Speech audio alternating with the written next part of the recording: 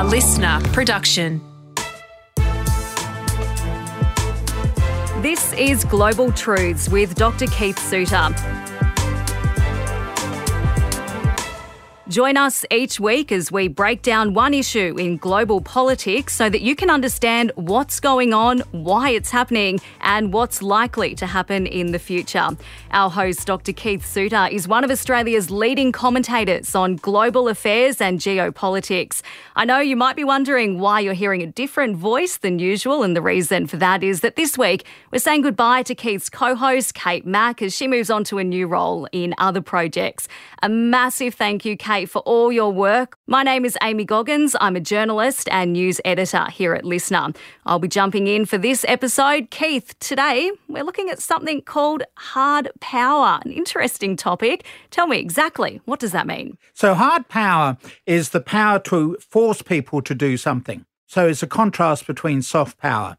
So the reason why hard power is attracting a lot of attention at the moment is because the Americans have failed with the use of hard power, military power, in Afghanistan, and prior to that, Iraq, and going even further back into Vietnam. So this is an article that I've come across by Brigadier Salim Kamar Butt, who is with the Future Directions Institute. And Future Directions is based in Perth, near the university. I have to declare that I'm also an FDI person as well.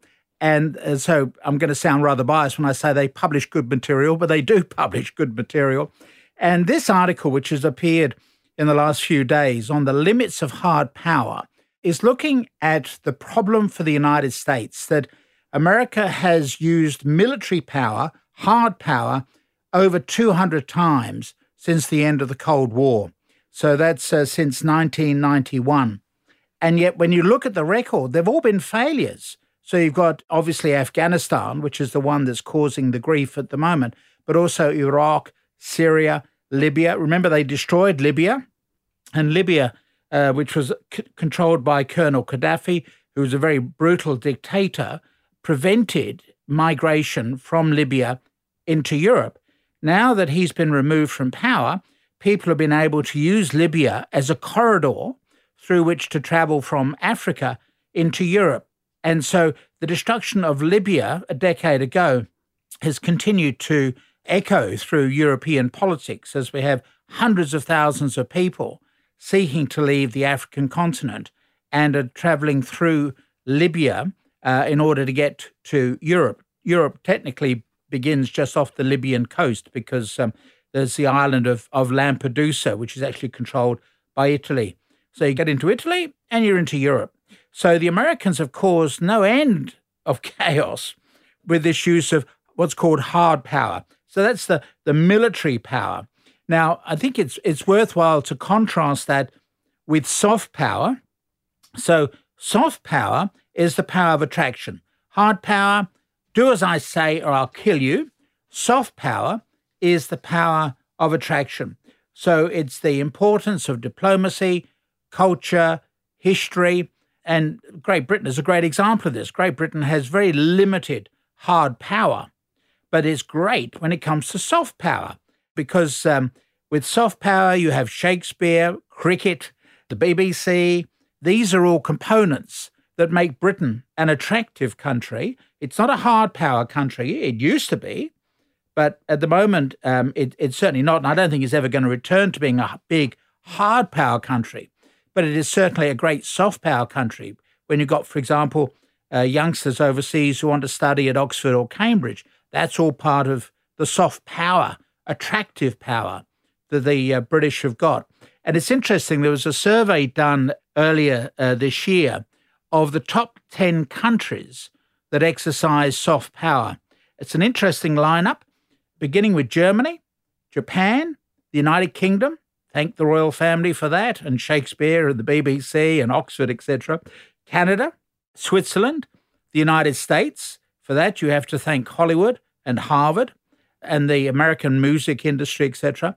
France, China, Sweden, and number 10, Australia. We are number 10 in the world. There are about 200 countries, and we come in at number 10 when it comes to soft power. And that is reflected, without the COVID, with the number of people who, for example, want to visit us as a tourist attraction or who want to come here to study. So that's soft power. And clearly, there are countries that are doing very well at a soft power. And so soft power, this power of attraction, is very significant. And so Joseph Nye at Harvard was the guy who decades ago created this distinction between hard power and soft power. And as I've said, the United States is awful at hard power, but when you look at soft power, the United States does very well, partly because of Joseph Nye's university, Harvard. People like to study at Harvard. In international education terms, there's a rivalry between Harvard and Oxford. So that shows the soft power of the United States. So this study from Future Directions in Perth, Future Directions International, the article written by Brigadier Salim Kamar Butt, just published by the FDI, Future Directions International in Perth, is looking at the way in which America really ought to give up on all of its hard power aspirations. In other words, that it needs to recognize that it gets involved in a lot of countries, but often with very bad results. So the brigadier, who's from Pakistan, is someone who's in effect warning, look, the Americans shouldn't rely so heavily upon military force, but at the same time, they are very good at soft power. Hollywood, Harvard, New York as a tourist attraction, Big Apple, they're all soft power, but don't try to influence people via the hard power. Americans fail at that. So, Keith, why have they failed? Why aren't they getting hard power right if they can get soft power so right? Well,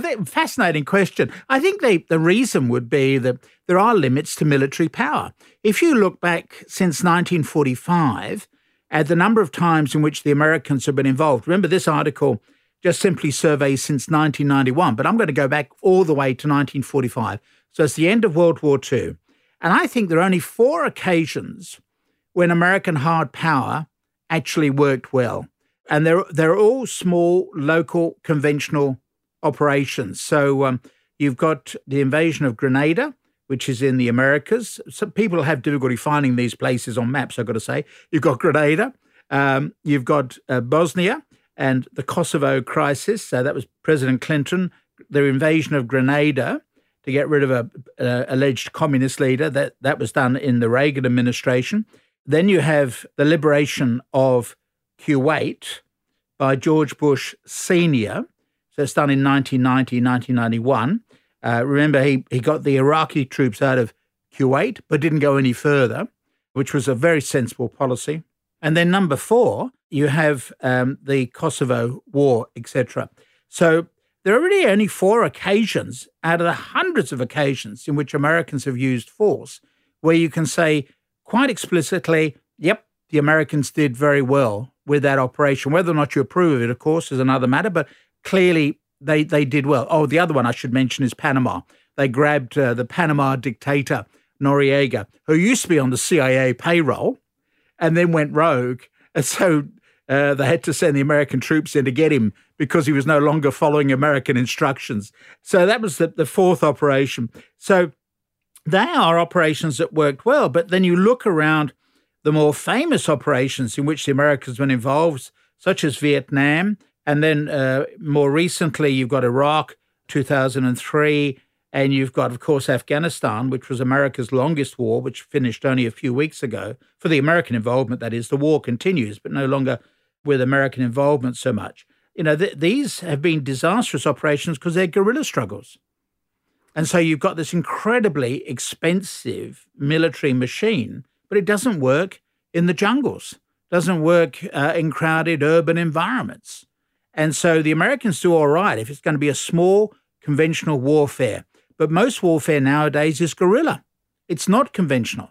There's no return to World War I or World War II with large fighting formations over the Great Northern Plain of Europe, for example. You can't do that anyway. It's built up. In the old days, it was wide and clear so you could send your tanks right the way across Europe. You can't do that now. You'll be running into housing estates. So that era has gone. So that era of conventional warfare is on the way out. And increasingly, warfare is now small scale, it's guerrilla or terrorist, or freedom fighters, depending on You had the same person who goes through similar roles. So guerrilla means small fighter, informal fighting. If you approve of them, they're a freedom fighter, such as the Mujahideen. So the Americans supported the Mujahideen in Afghanistan. And then when the Mujahideen, having got rid of the Soviets, turned on the Americans, they then moved into the third category, which is that of terrorist, such as Osama bin Laden. So the era of warfare has changed, and we've got to recognize now the limits of hard power. And that's what the brigadier is saying, which is interesting. Remember, this guy is a brigadier, but even he is saying, well, perhaps there are limits to what you can actually do with hard power. And so a new era of warfare is evolving.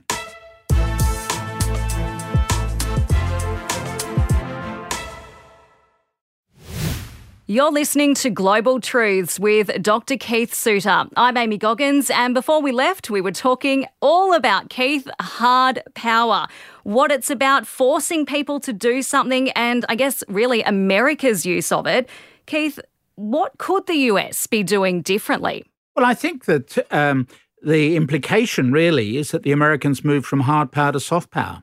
In other words, recognise that, in fact, there are limits to what you can do with the military-industrial complex. Now, this is an incredibly politically sensitive issue because, obviously, the military-industrial complex runs the United States. Doesn't matter who's in power, they're the ones who, with the real military influence. And this was a phrase that President Eisenhower coined, 1961, that's 50 years ago, when he warned, 60 years ago, he warned, because he had seen as a career soldier how much the United States had changed.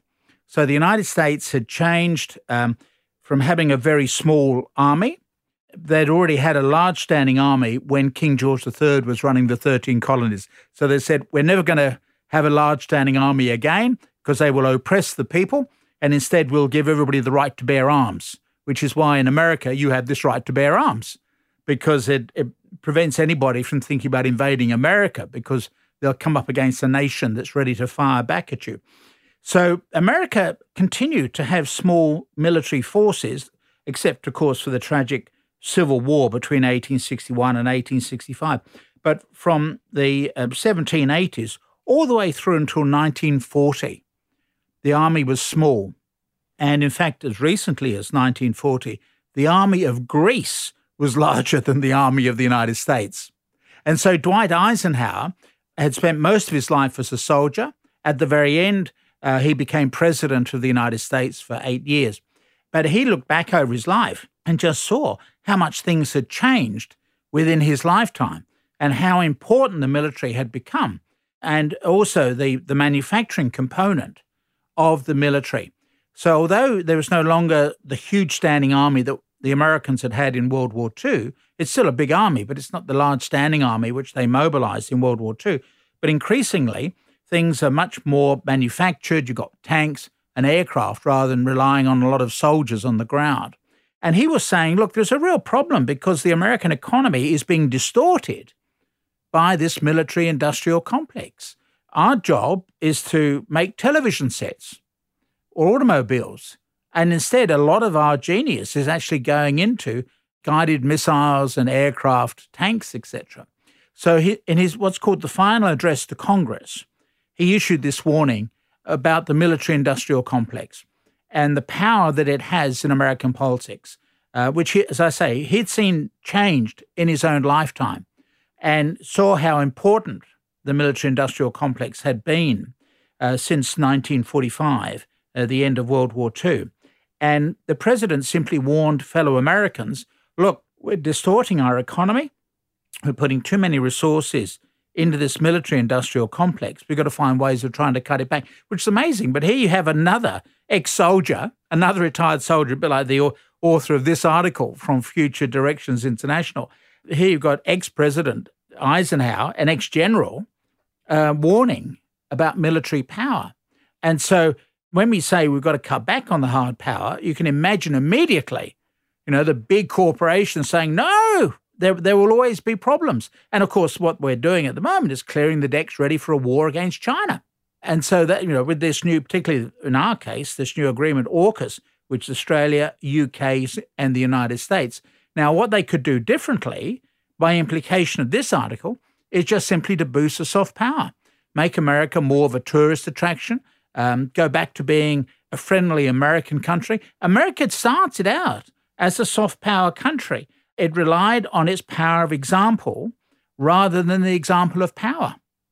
And so they were able to say, look, we in America, this is before World War II, we have grown rapidly, which is true. We've industrialized very rapidly at the cost, let me just say, of the slavery and also wiping out some of the indigenous people. But they could say, look, we have grown rapidly. We have transformed North America, and that is soft power. Follow our example. And so this is for me, a very interesting time for America. The troops are home from Afghanistan. There's a lot of soul searching about Afghanistan. If they're going to reply to China, which is clearly the rising power, I don't doubt that for a moment. If they're going to reply to China, are they going to try to do it on the battlefield? Are we going to have a war in our corner of the world? Or can they somehow beat China to the race of artificial intelligence, for example, AI? Can they do it by peaceful means, by economic means? Remember, that's how America came to global dominance in the first place, not because of military power, but because of the power of example, that it was a flourishing democracy. It had a great economy. It was very attractive for migrants coming in from overseas. And so, in a sense, America could go back to being a soft power country. Keith, is hard power just seen as a quick fix? Do countries just go to hard power just because it's the easiest option? Absolutely. Yep, it is the easiest option. And use of violence is a bit like trying to raise a child. You raise a child by continuing to smack the child, or do you find a more sophisticated way of trying to discipline the child? Absolutely. So yes, the hard power is what comes naturally to us. There is this tendency now to talk about fast thinking and slow thinking. Fast thinking clearly is hard power. In other words, you respond automatically because deep down in our brains, and remember, our brains are thousands of years old. They were designed in the wild area of East Africa. And every time you saw a rustle of a tree or something, you had to work out, is that a predator coming for me or is it a prey that I could eat? So there is this element of very quick response. And I think hard power comes into that way of thinking. Now, of course, we're no longer living on the African veldt. We're no longer worried about lions creeping up and catching us. You don't stand any chance of that in Sydney. And so we really ought to be going after the thinking slow way, more reflective, being more careful about how we operate. And the implication is that you therefore need more soft power to try to win people over, because clearly the American example, and, this brigadier has written about the American example. I might also say the Soviet Union. He doesn't touch on the Soviet Union, but if you look back at the Soviet Union, that also is a history of the failure of hard power. I traveled extensively behind the Iron Curtain in the old days, and I could tell the resentment that the East Germans or the Poles felt for the Russians. There was never any great desire to go to study in Moscow, for example. If you had a choice, you'd go to Oxford or Harvard. But instead, if you went to Moscow, it's because you were a career apparatchik, and so you're looking at your future career. But there was no great loyalty towards the Soviet Union. And then as things started to fall apart in the late 1980s, they fell apart at a very quick rate, simply because the Soviet Union had not been able to inspire any great feeling of attractiveness for its way of life. If anything, it was the West that had the soft power. For me, one of the great examples was the way in which, when you traveled, particularly in East Germany, Czechoslovakia, the television aerials were pointed towards the West because they were wanting to pick up West German television. And if you had your aerials, then they were trying to pick up those TV programs. They didn't want to watch Russian programs. They didn't watch their own propaganda-filled East German or Polish programs. They wanted to pick up the Western programs. And how did they go? Were they able to pick them up? Oh, yeah, absolutely. Okay. And whenever I traveled in Eastern Europe, I took with me jars of coffee and jeans as presents. Wow. That's soft power. Yeah. Right? It's consumerism. Yep. It's the power of attraction. And what the brigadier in writing this article, in effect, is implying is the Americans can do a lot more through soft power and winning attraction of people rather than relying on hard power. Hard power as we've seen with the tragedy in Afghanistan, which will continue. Okay, the Americans have pulled out, but we will continue to see the suffering of ordinary people in Afghanistan. 20 years of American involvement, 20 years of American hard power really has not achieved very much. But if America were now to say we will concentrate far more on soft power, then it might make for a better world. Absolutely. Well said, Keith. And I think I'd be won over by jeans and coffee as well. That was this week's episode of Global Truths with Dr. Keith Suter. Make sure you tune in next week where we'll break down one issue in global politics so that you can understand what's going on. Listener.